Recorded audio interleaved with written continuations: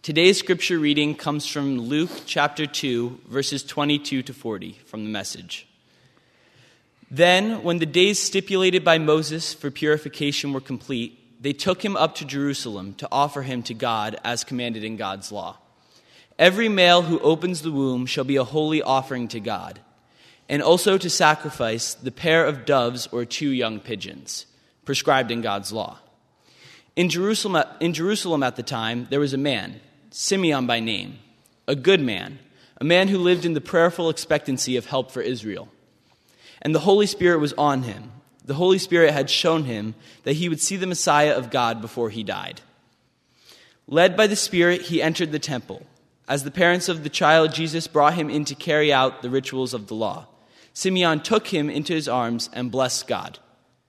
God, you can now release your servant. Release me in peace as you promised. With my own eyes, I've seen your salvation. It's now out in the open for everyone to see. A God-revealing light to the non-Jewish nations, and of glory for your people Israel. Jesus' father and mother were speechless with surprise at these words. Simeon went on to bless them and said to Mary, his mother, "This child marks both the failure and the recovery of many in Israel. A figure misunderstood and contradicted, the pain of a sword thrust through you.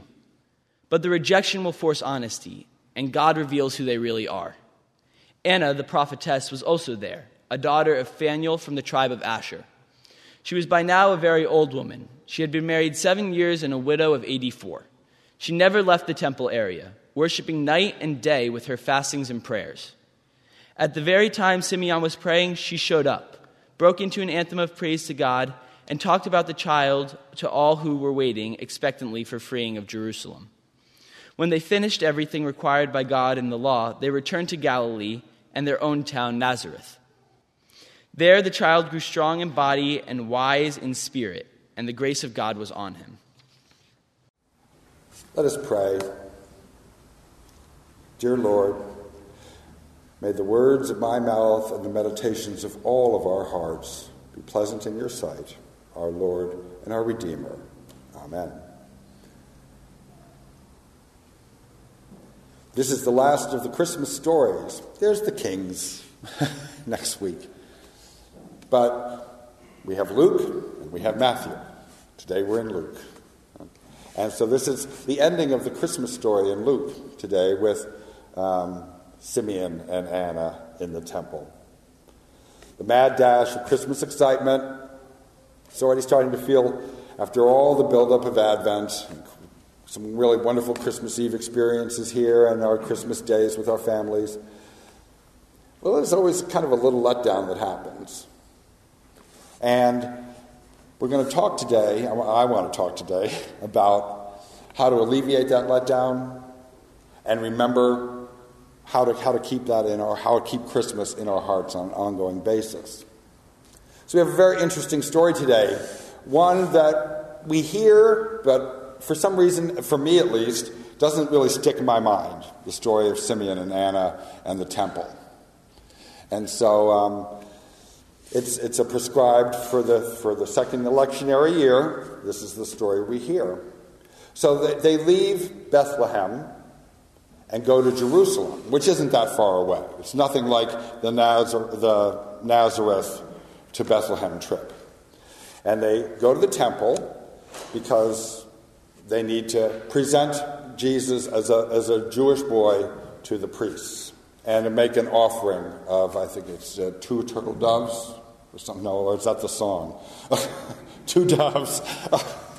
The stuff that sticks in your mind. So Mary and Joseph have a civil responsibility and a faith responsibility combined in the Luke story. The civil responsibility is going to do the census thing. Okay, Mary, hop on the donkey. Here we go. For days and days to get to do our civil responsibility. And it takes so long that there's no place for them to stay, so they have to stay out in the stable or a cave or a small outside house, depending on which scholar you listen to. And they had nowhere to lay Jesus down but in the feeding trough, the manger. So their civil responsibility caused this trip.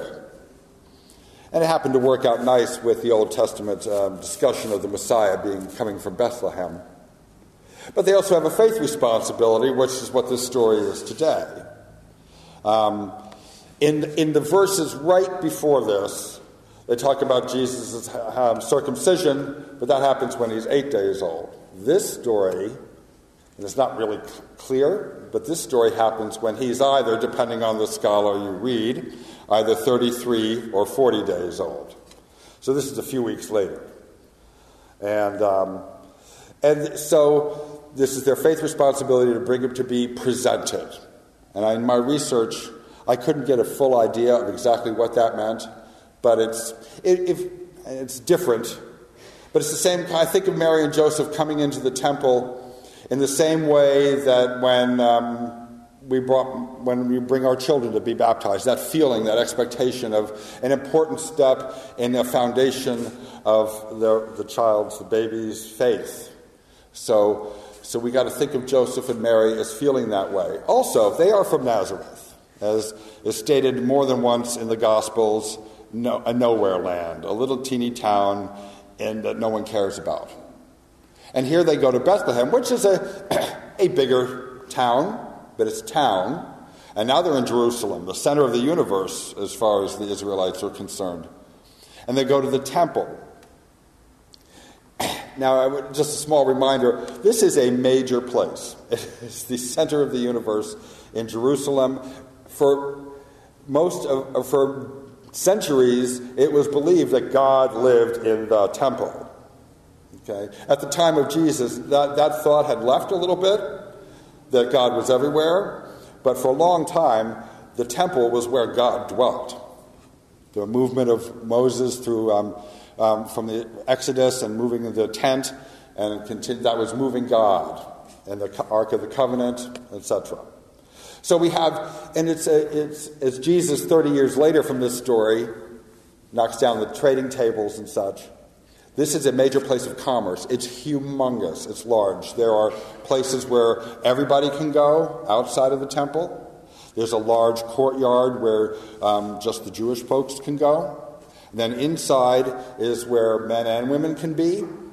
And then there's a place inside of that where just men can be. And then there's the Holy of Holies where only the priests go. Okay? This is a major area of commerce. It's crowded. It's not like Mary and Joseph aren't coming into a quiet temple. They're coming into a huge busyness with lots of people, with a constant commerce and business and worship all the time. I think we need to hold that in our minds of what this place was that they were coming into with the baby. And Luke is very interesting because he always has contrasts. All through Luke you get this but that, and this but that. And he first narrates this faithfulness of the family and the Orthodox upbringing. And in just a few verses after this in Luke, which we won't hear about next week because we go to Matthew and the Kings, Jesus' temple presence, he's 12 years old in 4 verses. 4 verses later, he's 12. He's 30 days now. 4 verses later, he's 12, and he has escaped his parents and worried them to death, and he's 12 years old and talking in the temple. So it's a contrast between the infant being presented and the rabbi and the future teacher learning and teaching the priests. Christmas stories, and this kind of also reminds me of the Christmas stories and their confusion. We blend them together right here. This is a blend of Luke and Matthew. There's no kings or Egypt, escape to Egypt in Luke, and there's no shepherds or angels singing to shepherds in Matthew. In Matthew, they go to Egypt. Here, as Zach read, they just return to Nazareth when they're done. But while they're at the temple, they encounter 2 very interesting people. Simeon, old man. He's constantly around the temple, not always. We'll talk about Anna in a minute. She's always there. But Simeon, I think of him as a denizen of the temple life, this huge conglomeration that I just spoke about. And we would probably think he's a little wacky. Okay? And he's been waiting all his life. He was promised that before he died, he would see the Messiah. And so he's been waiting and waiting and waiting and waiting, and here comes Mary and Joseph with baby Jesus, and he takes the baby, holds him aloft, and says words about the glory of God is now here in the world. It is for Israel, the saving of Israel, and the Savior of the whole world. So right here is the first glimpse we get from human beings. Gabriel talked to Mary, but of human beings, all human beings, having Jesus available to them for salvation. And that's very important. But then he looks into Mary's eyes and he sees other things. He sees the future. And he talks to her about what her sadness is going to be. And this is going to have a sword thrust through her heart in pain. So part of his song is that he can die now because he has seen this. And he didn't only exist in the temple, but he was always around. So, and of course, this is all we ever hear of him.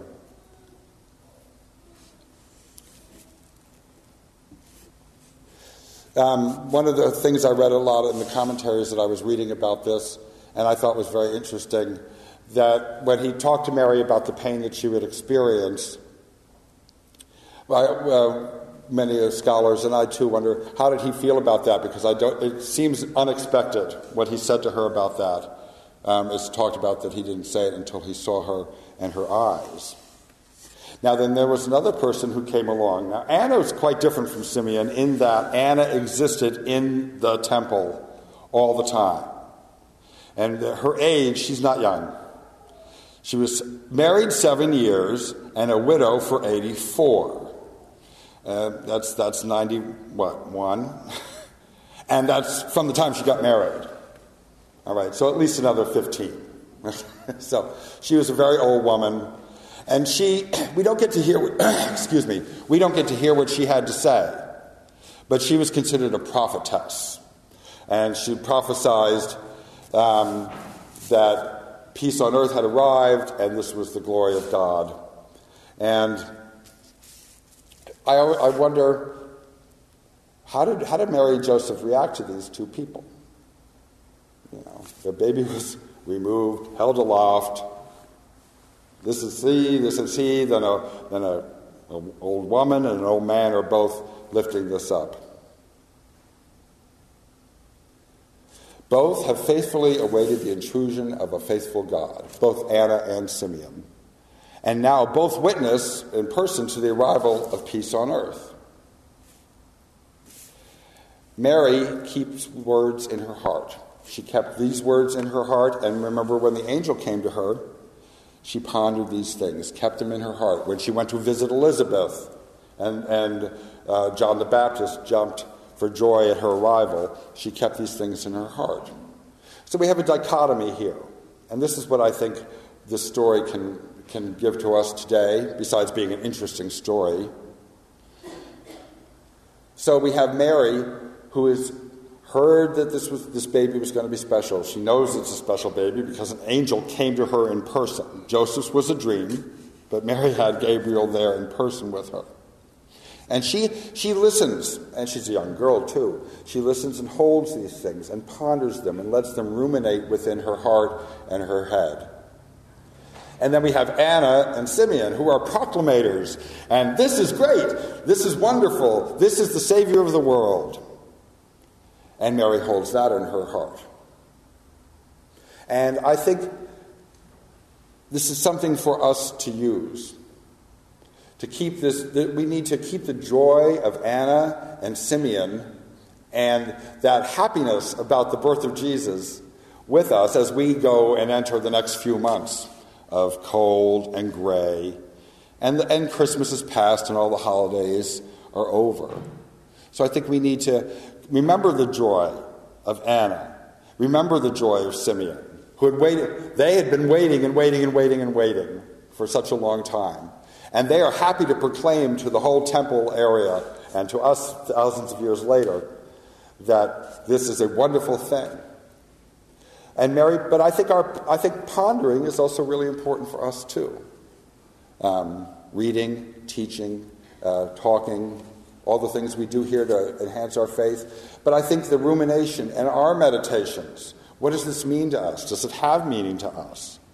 What does Jesus' birth mean to ourselves individually? What does this mean to me?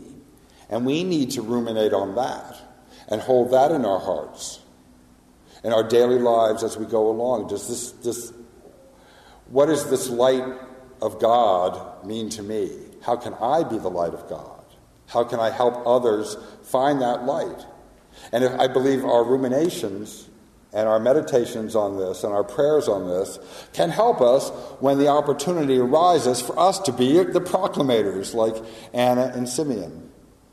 So I think we need to remember the ability, we're all ministers, we are told that in the Gospels, to proclamate and say, this is wonderful. Jesus came to save the world. This is a wonderful and glorious thing. Thanks be to God. And we need to be able, in our prayers, and make a conscious effort in our daily lives. I've said that before from this place.